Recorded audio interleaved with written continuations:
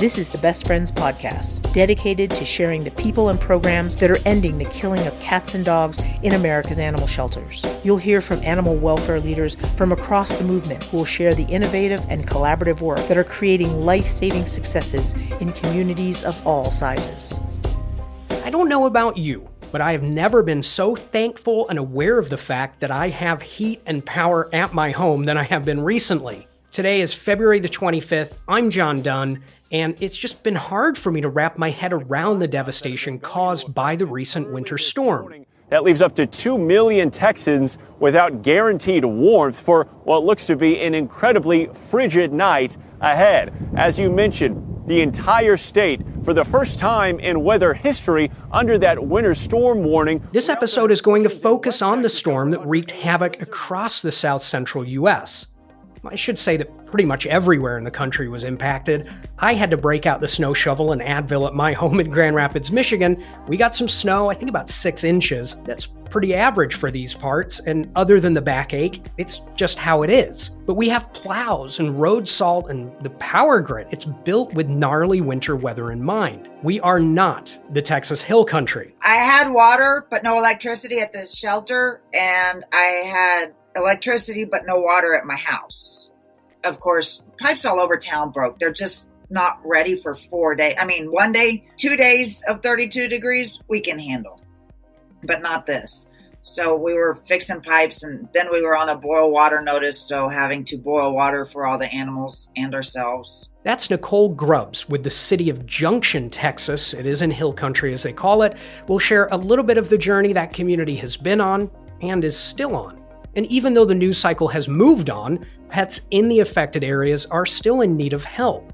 We need transports to move at-risk pets out of Texas, and there's always a need for groups across the country that are willing and able to receive animals. So if you are in a position to do either, help transport out, or your organization can receive animals and give them a positive outcome, or, if you're in an area that is still struggling and you're not connected to these larger efforts, please email podcast@bestfriends.org. We will get you hooked up with the right people.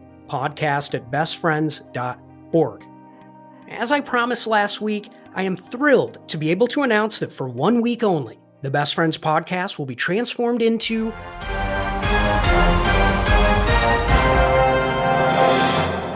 Who Wants to Be a Millionaire?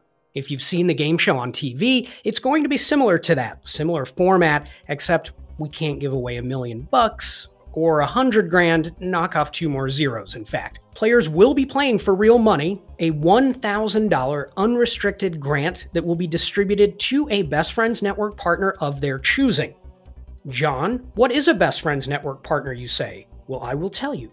When all of us are working together, as we're seeing right now in Texas, when we're sharing information and resources, we save more lives. That's a fact. So with that fact in mind, a number of years ago, we created the Best Friends Network. It is a coalition of organizations, public, private shelters, rescue organizations, those that focus on spay and neuter. Those partners, as we call them, are in all 50 states. As of today, there are almost 3,300 organizations part of that coalition. It's free to join. The application process is easy. And today's episode, where we talk about the work happening to save lives after the storm, it truly does show the importance and effectiveness of the Network Partner Coalition. It's possible that you are affiliated with an organization that is already a network partner. Maybe you're a paid staff member, or board member, or volunteer. But if your organization is not a network partner and you want to play and you want to have that unrestricted grant go to your organization, you need to get on it. You need to apply. Link with information on how to do that on the podcast website, bestfriends.org/podcast. Now, if you're not affiliated officially with an organization, that's okay. You can still be selected to be a contestant. You would just need to select a network partner to receive the grant. So if you have a favorite organization where you live and they are not a partner, you need to tell them to get their application in now also. If you aren't sure which organizations in your area are network partners, link on our website, bestfriends.org/podcast. We've got a map and you can search. Now, the most important part, how do you become a contestant? There is a link on the podcast website, bestfriends.org/podcast, right there on that page. Tried to make it easy, so there's a big orange button. That'll take you to a quick form to fill out. There's an optional survey, just a handful of questions. Very easy and quick. The deadline to opt in to be considered for the show is March 11th. So there's a little bit of time, but go do it right now so you don't forget. bestfriends.org/podcast. Tell everyone you know to enter. You only need to do it once per person, but multiple people at the same organization can fill it out. Now let's turn our focus to Texas and the historic winter storm that crippled much of the state. During an ordinary week, a lot of shelters and organizations across Texas need help. Some of the largest life-saving gaps in the country are communities in Texas. There's been a tremendous amount of work and improvement in places like Edinburgh, Palm Valley, Dallas, Abilene, Houston, Harlingen, of course, Austin. That's changed things for the better. But a storm like this stretches even the best performing, most well-resourced organizations incredibly thin. And while it is likely to come as no surprise to you, shelters, organizations, the people who work for them, and the public have stepped up to help, whether that be on the ground in those communities or across the country where pets are finding loving homes as the recipient of a transport. There are so many inspiring stories, many that are still being written.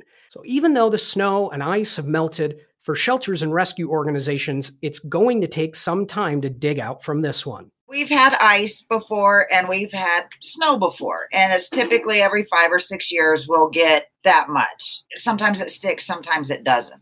We were literally 100 degrees below what we're used to. Hadn't been this cold since 1846, according to the news. Yeah. Nicole Grubbs is the animal control officer for Junction and the department lead. And there at the end, you heard Brittany Janicek. Her title on paper is adoption coordinator. She's part-time. But as is so often the case, especially in smaller communities, if you put a title down for each one of their actual contributions, their business cards would be a 3x5. I chatted with them to learn more about the city of Junction and what the last couple of weeks has been like. Our city of Junction is about 2 hours west of San Antonio, Texas, towards El Paso. We're very rural. Our town population is 2,574 people. Most people in our community, as with every community, enjoy their pets. Yeah. We have one grocery store here. We have no Walmart. Our closest Walmart is an hour away. So fair to say a smaller community on the scale. What is the annual intake at the shelter? From my fiscal year, I believe the numbers are from October 1st, 2019 to September 28, 2020. We brought in 606 animals. Most animals that I bring in are running at large. And I bring them in because I don't want them to get hit by a car or hurt or into trouble. We have a feral cat population. Excessive. Yeah, but we've been taming it. Okay, so walk me through this thing. We've got the storm coming. I think, the realization of the impact. What did you do? What was happening? We had a full house already, and I had brought in a pregnant dog with Demodex mange the Wednesday before all this happened. So Thursday, I felt she was close, and sure enough, on Valentine's Day, she had her puppies. Now, in this time, our electricity is spotty, rolling on, off. And so Brittany came out to the shelter, and she was cleaning, and she called me. She said, we have no electricity. It was so cold, we couldn't leave everything here. And with no electricity in a kennel, in a crate, it's not fair. You can't do that. So I have a fireplace at my house. So Brittany and I and her mother, who was down visiting from Florida, loaded everything in cages, crates, and 10 dogs, 20 cats, loaded everything up and took it to Nicole's house. So 30 animals, you said, at your house. It's great because they're cared for and warm because you have your fireplace, as you said. I mean, I'm trying to understand what that looks like. Were they crated? I mean, what was that like? The dogs were crated because I have my own dogs, and we had cabin fever going on. My kids were home with chicken pox. There was no school that week. I mean, it was just snowpocalypse. I was following along and heard the numbers I think for the state, it was something like 9 or 10 million people without power. But then there were the issues with the water supply. What was that like in Junction? I had water, but no electricity at the shelter. And I had electricity, but no water at my house. And our city crew was amazing. Mm-hmm. They worked, I think it was 27 hours straight, something like 24 that. 24 hours straight, something like that. Yeah, because our main water line on Main Street burst. They were there fixing it till they got it.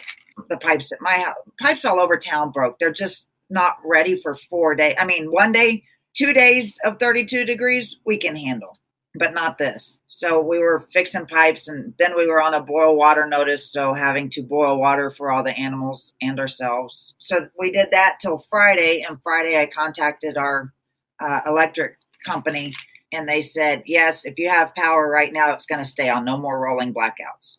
So we came out. Hey, shelter had electricity. So Friday, we did a really deep clean and then moved all the animals back here. So pulling this episode together, I talked to a bunch of people here at Best Friends, all, they're involved in coordinating all these things. And I was asking who's doing what, where, what's happening. And you were the first community mentioned every time. And you are not yet one of our network partners. And obviously that doesn't mean we won't work with you, but definitely in terms of connecting with you. And I'm just interested to understand, how did all that come together? Monday, I'm still trying to get everything situated here and in town, and still trying to do my job in the snow and sleet and hail. So I get a message on the recorder here, and it said, hi, this is Best Friends. We're just calling shelter, seeing if y'all need anything. Here's our number. So I said, okay, hi, my name's Nicole. Here's what's going on. And from there, it blew up. Saturday, our wonderful Dr. Brooks from Junction Veterinary Clinic came out and got all the animals up to date on all transportation necessary. Rabies and distemper. And he let me charge that because it's not in our city budget. So winds up back and forth with Best Friends. And then they got us in touch with Albuquerque, and in Albuquerque, Celia and Julie came out. They came Monday night, got a hotel room, stayed the night. We started loading everything Tuesday morning, and they are some fabulous ladies.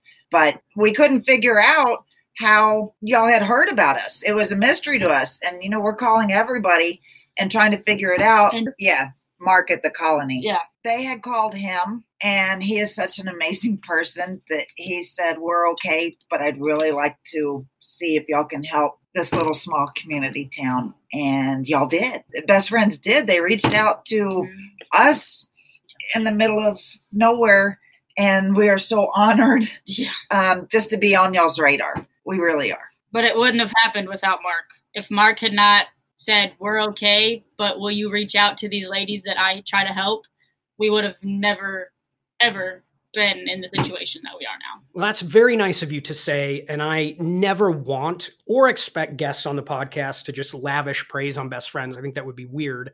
And this is not what that's about. But at the same time, it's very heartening for me to hear about the teamwork and understand the role that we've been able to play, all my incredible colleagues and the impact that they've had. But I think I speak on behalf of the Best Friends team when I say we're honored to have connected with you and are able to do what we can to help you and your community. And I think, what's so great about situations like this, great is definitely the wrong word, maybe a silver lining, I suppose, is, these connections that are made in times like this, they won't go away. We're still going to be connected. And I feel pretty confident in saying that we'll be working together more in the future. I was talking to my mom, and I told her this is my childhood dream come true, bringing all the animals home, but it just didn't quite work out the way I had it envisioned in my head. But I told her, I said, I would go through this storm over and over and over again because of what it's done for us, to be able to talk to Best Friends, to be able to talk to Albuquerque. Nicole, Brittany, I am in awe of you and how you were able to, pardon the pun, weather the storm. Listen, thank you for everything you've done for the animals there. And this truly is one of the great pleasures I have with the podcast, to be able to meet people across the country saving lives like you, and learn about new communities. I was searching Google Junction, and it looks beautiful, and it's I'm adding it to my list of places to visit. Junction is a wonderful community, and Junction is a town where everybody knows everybody's name. They will give you the shirt off your back. We couldn't get gas. We had no gas in town anywhere for that was 3 days? Yep. Because trucks couldn't come in to bring the gas and the fuel and the diesel. And all of the 18-wheelers who got stuck here and the people traveling who were stuck here, we ran out of hotel rooms. They opened up one of the churches. The grocery store was empty. And, our ambulance couldn't run. And so we couldn't get people out of the hospital. I mean, it was just something that I hope to never go through again. But our community came together. Hey, I have water. Who needs it? Hey, I have milk. Hey, I have eggs. Who's homebound?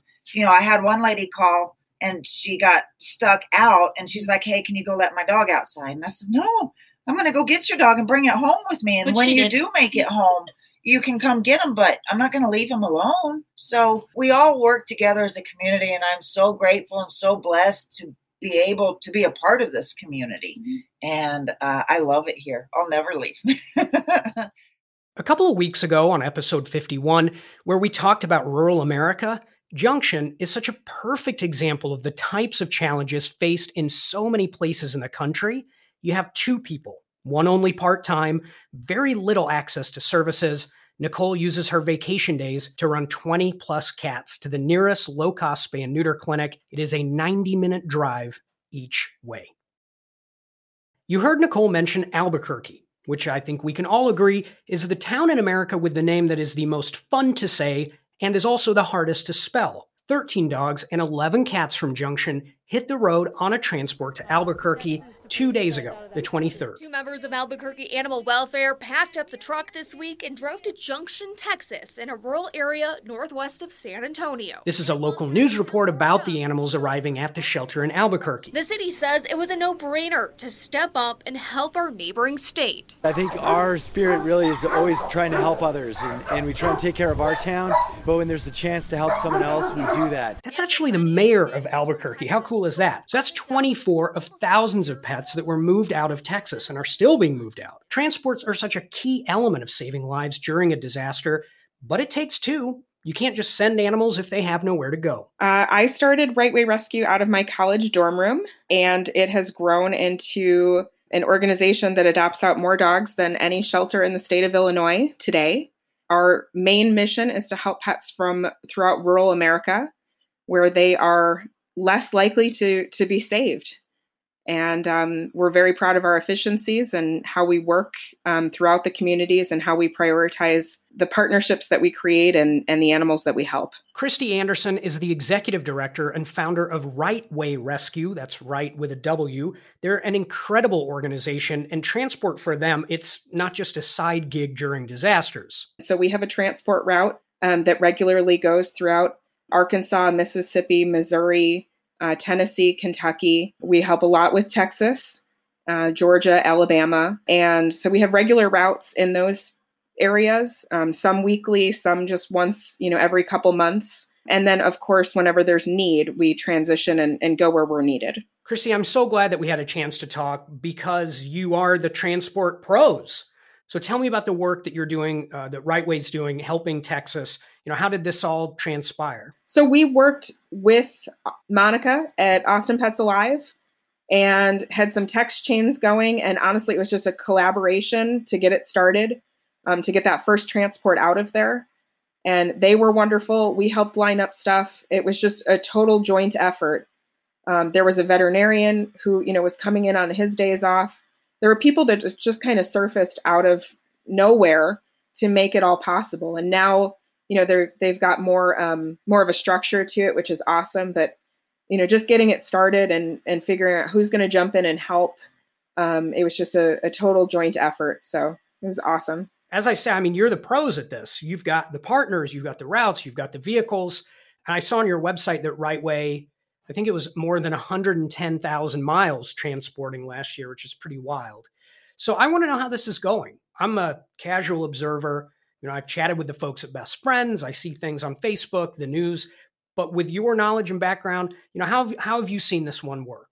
One of the really cool things about this Texas transport, which was above and beyond our typical efforts, which we keep ongoing with our partners throughout the weeks, even when there's a crisis going on, is the kind of inspiring crossover in the different partners that work together to kind of make this happen, especially right when Texas was experiencing, these hardships. So for instance, when we heard about what was happening, we had reached out to some friends of ours at Austin Pets Alive, and Some of them were sitting in cars with their dogs trying to stay warm. It was really sad to hear that. And they had a phone call from a rural rescue in Tyler, Texas, and they were asking to bring in all of these animals. There was nowhere to put them. And so Dallas Animal Services opened up a wing in their place and brought in the animals so that they wouldn't freeze to death, which is way outside of, their city's responsibility. It was an hour away. We had a veterans group provide transport. It was just so cool how all of these different entities came together that normally didn't work together. That was probably the most inspiring part about this crisis that we worked on related to transport. I saw the great report on WGN you had. I'm going to splice some in here, probably. Hundreds of miles from where their journey began, 30 dogs and a few cats arrived in the north suburbs early Saturday afternoon. A lot of street dogs. We took some from a rescue. Rescued from Texas as the impact of a massive winter storm there continues and eventually be put up for adoption, hoping their travel from the Lone Star State to the land of Lincoln pays off with a forever home. I mean, it really was a great piece. And I want to be careful how I set this one up because I don't want anyone to take it the wrong way, like giving like dangerous advice or something. But, we are looking to shelters and rescues across the country to do more, increase capacity responsibly. And I think in situations like this, it can be so positive for organizations if it's done correctly, because the news, as we just heard, loves a good story. They want a local angle to the national news. Donors love it. Adopters love it. So as I say, I want to be careful and make it clear that, I'm not suggesting that people should run off right now and acquire 50 large behaviorally challenging dogs from South Texas and get in a huge mess. But for organizations that are saying to themselves, can I do this? Should I do this? There can be a really big upside. Sure. Yeah, absolutely. I mean, we definitely do drive awareness when we, let people in on what's happening that's kind of above and beyond our normal measures. And whenever we do transports related to a disaster or a crisis situation, it's always above and beyond our typical efforts. And so those extra donations and the extra press, the extra awareness, extra foster homes that come out of it, they really do make those, extra animals possible. And of course, the animals that are in our system are also positively affected because they get more exposure to potential homes, and we can, let people know what our mission is, and they can, decide if they'd like to become a donor or not. So absolutely, it's a benefit to our organization to help, and it benefits the locations that we're pulling out of. So that then leads me to the next question of, how do I know if I'm ready to do this? Well, I think just, kind of evaluating your capacity to care, your volunteer network, your foster network, making sure that you understand the medical risks of pets that you're pulling from outside of your typical area. And also, in addition, the medical challenges that can arise in a crisis situation. Those are all really important. And so taking a really good hard look at those before you just start pulling in from these situations is really critical to the success of not only the animals, but your organization as well. Do you have any more transports lined up right now? Yeah, so we received our first one, as you know, and then our next one is scheduled for Monday. Where are they going to be coming from? Those guys are coming from the same area, Tyler, Texas. And then we have another transport coming in actually this weekend. So we have one this weekend and one Monday. This weekend's is coming from the Dallas area. Finally today, last but certainly not least, is Fraley Rodriguez. He's with Best Friends. He is the director of Lifesaving Centers for the East Coast. I started for Best Friends November 2nd, so I'm going into my third month, and I'm still here, so I think that's good news for me. Well, it's good news for us too, buddy. Glad you're on the team. Welcome. And a couple of reasons I wanted to talk to you, Fraley. One is just simply the work you're doing, part of the effort. I know you're focused on Houston, BARC, the city shelter there. So I want to know what's been happening, what we're doing. But I also want to know your perspective as someone who is new. You're in this new role with Best Friends, a national organization. You're helping network partners on the ground in a time like this. So yeah, I'm interested to hear about that. So why don't we start here? I don't know about you, but I'm not a weather junkie. I mean, I keep track of the news, but for me, I kept hearing this storm like, oh, a winter storm is going to hit Texas. Okay, like it does happen from time to time. I have friends in Austin and there's a half inch of snow and the city shuts down. So if I hear Texas and snow, it's like, I think my brain just assumes people are freaking out, much ado about nothing. So, I mean, we're partners there. Not that anybody could really be ready for something like this, but how ready were they? Did people see this coming at all? I don't think so. That's a great question. I'm not a news junkie or a weather junkie. Living in Florida makes my life a little easier. I wake up, it's 70 degrees, sun's shining. So winter storms are not something that I'm used to, but you give me a great hurricane and I can help you with that. I think the storm just caught folks off guard. It is our staff, even our Houston-based staff. Some still have no water, no power for 5 days, no water for most of them. We still have 2 staff members that will not get any water back until the soonest this coming up Friday, which is the 26th of February, and they've been without power for now about 10 days. So I think everybody was caught off guard. It came to my radar through one of our staff members, Carrie McKeel, just pinged me and said, hey, City of Houston is probably going to open up an emergency shelter. What can we do? What can we do to help? And we just started that offer. We just, alongside with them, how can we best friends help you? It was as simple as, do you need donuts or do you need crates or what can we do? And ultimately they needed crates. So we were able to provide about 75 crates so that they can open up their emergency shelter that was going to welcome humans and pets. And that's part of that community actions, community relations, community animal welfare, that folks should not give up their pets whenever they go into a temporary shelter. So, I mean, we're all about that. That keeps humans, the person and the animal together. And that was simple. We just offered it. We had it at our Lifesaving center. They came and picked them up. And after that, it was just every day, just a ping here, a ping there. How can we help you? We're here to serve you. We're here to just let us know how we can help. So you help with crates. It's awesome. But what else has been happening? You got a good story for me? I think one of the best stories that came out of it is, and I think sometimes we look at how many animals we save or how many people we touch, but sometimes that one person that we help, that one family really means a lot. And I think for Bark and Best Friends, one of the coolest stories that happened this weekend, we got a phone call late Friday night, and there was a family that was staying at a hotel, but they were going to have to leave the hotel because Red Cross, that was not a contracted hotel for them. So they were going to have to move hotels, but they couldn't keep their pets with them. They were going to have to put their pets either at boarding or find someone to take their pets. Now, here it is. It's a Friday night. There's no power, no water. It hits Bark's radar. They're trying to help. They don't know what they can do to help. They're limited on their response as a government entity of what they could do. So they just reached out.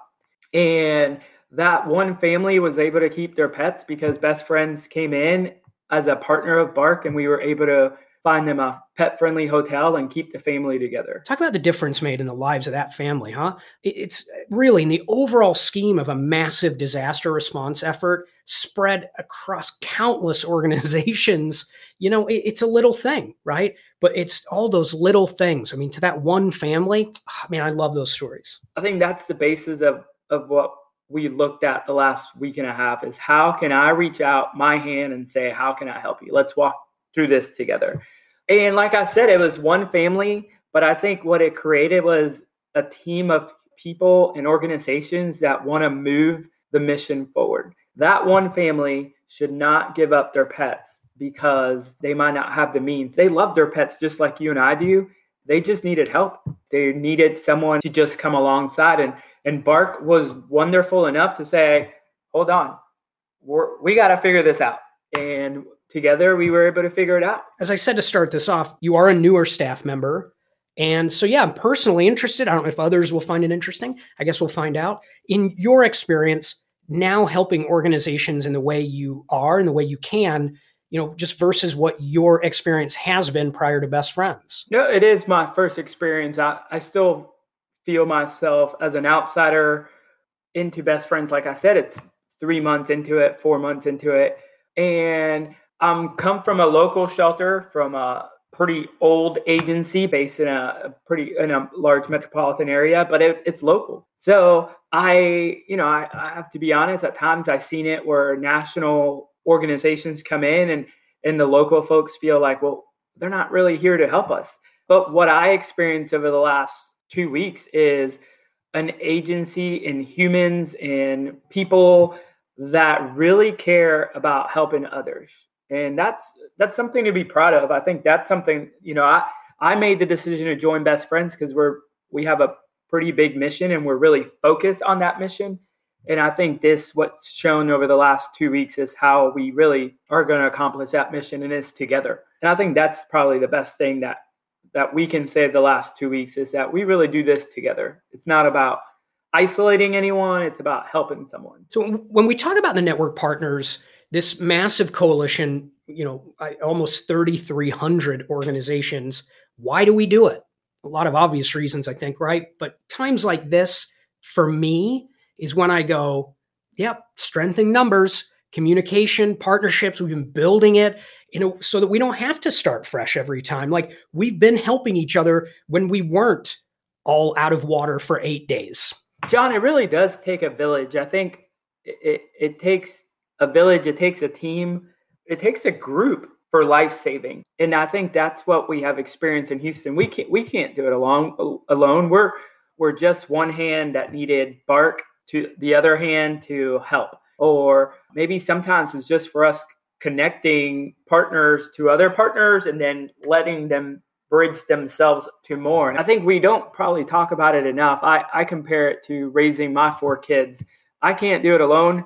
I need teachers to help me. I need parents to help me. I need their friends to help me. Like, it is the same thing when we expand it out to the community. It does take a village. It takes a village for life-saving. So I had a conversation with someone else for the episode. I think it was Junction, Texas. I crudely suggested that disasters are great. Obviously, they're not. But what I meant is what they can do for us as a movement. It's that silver lining, right? Bringing us together. And it's not a requirement of receiving help from Best Friends. But Junction, they're not a network partner. And I don't think anyone really knew much about them. But what happened was a partner saying, "Hi, Best Friends. Thanks for asking us what we need. We're okay.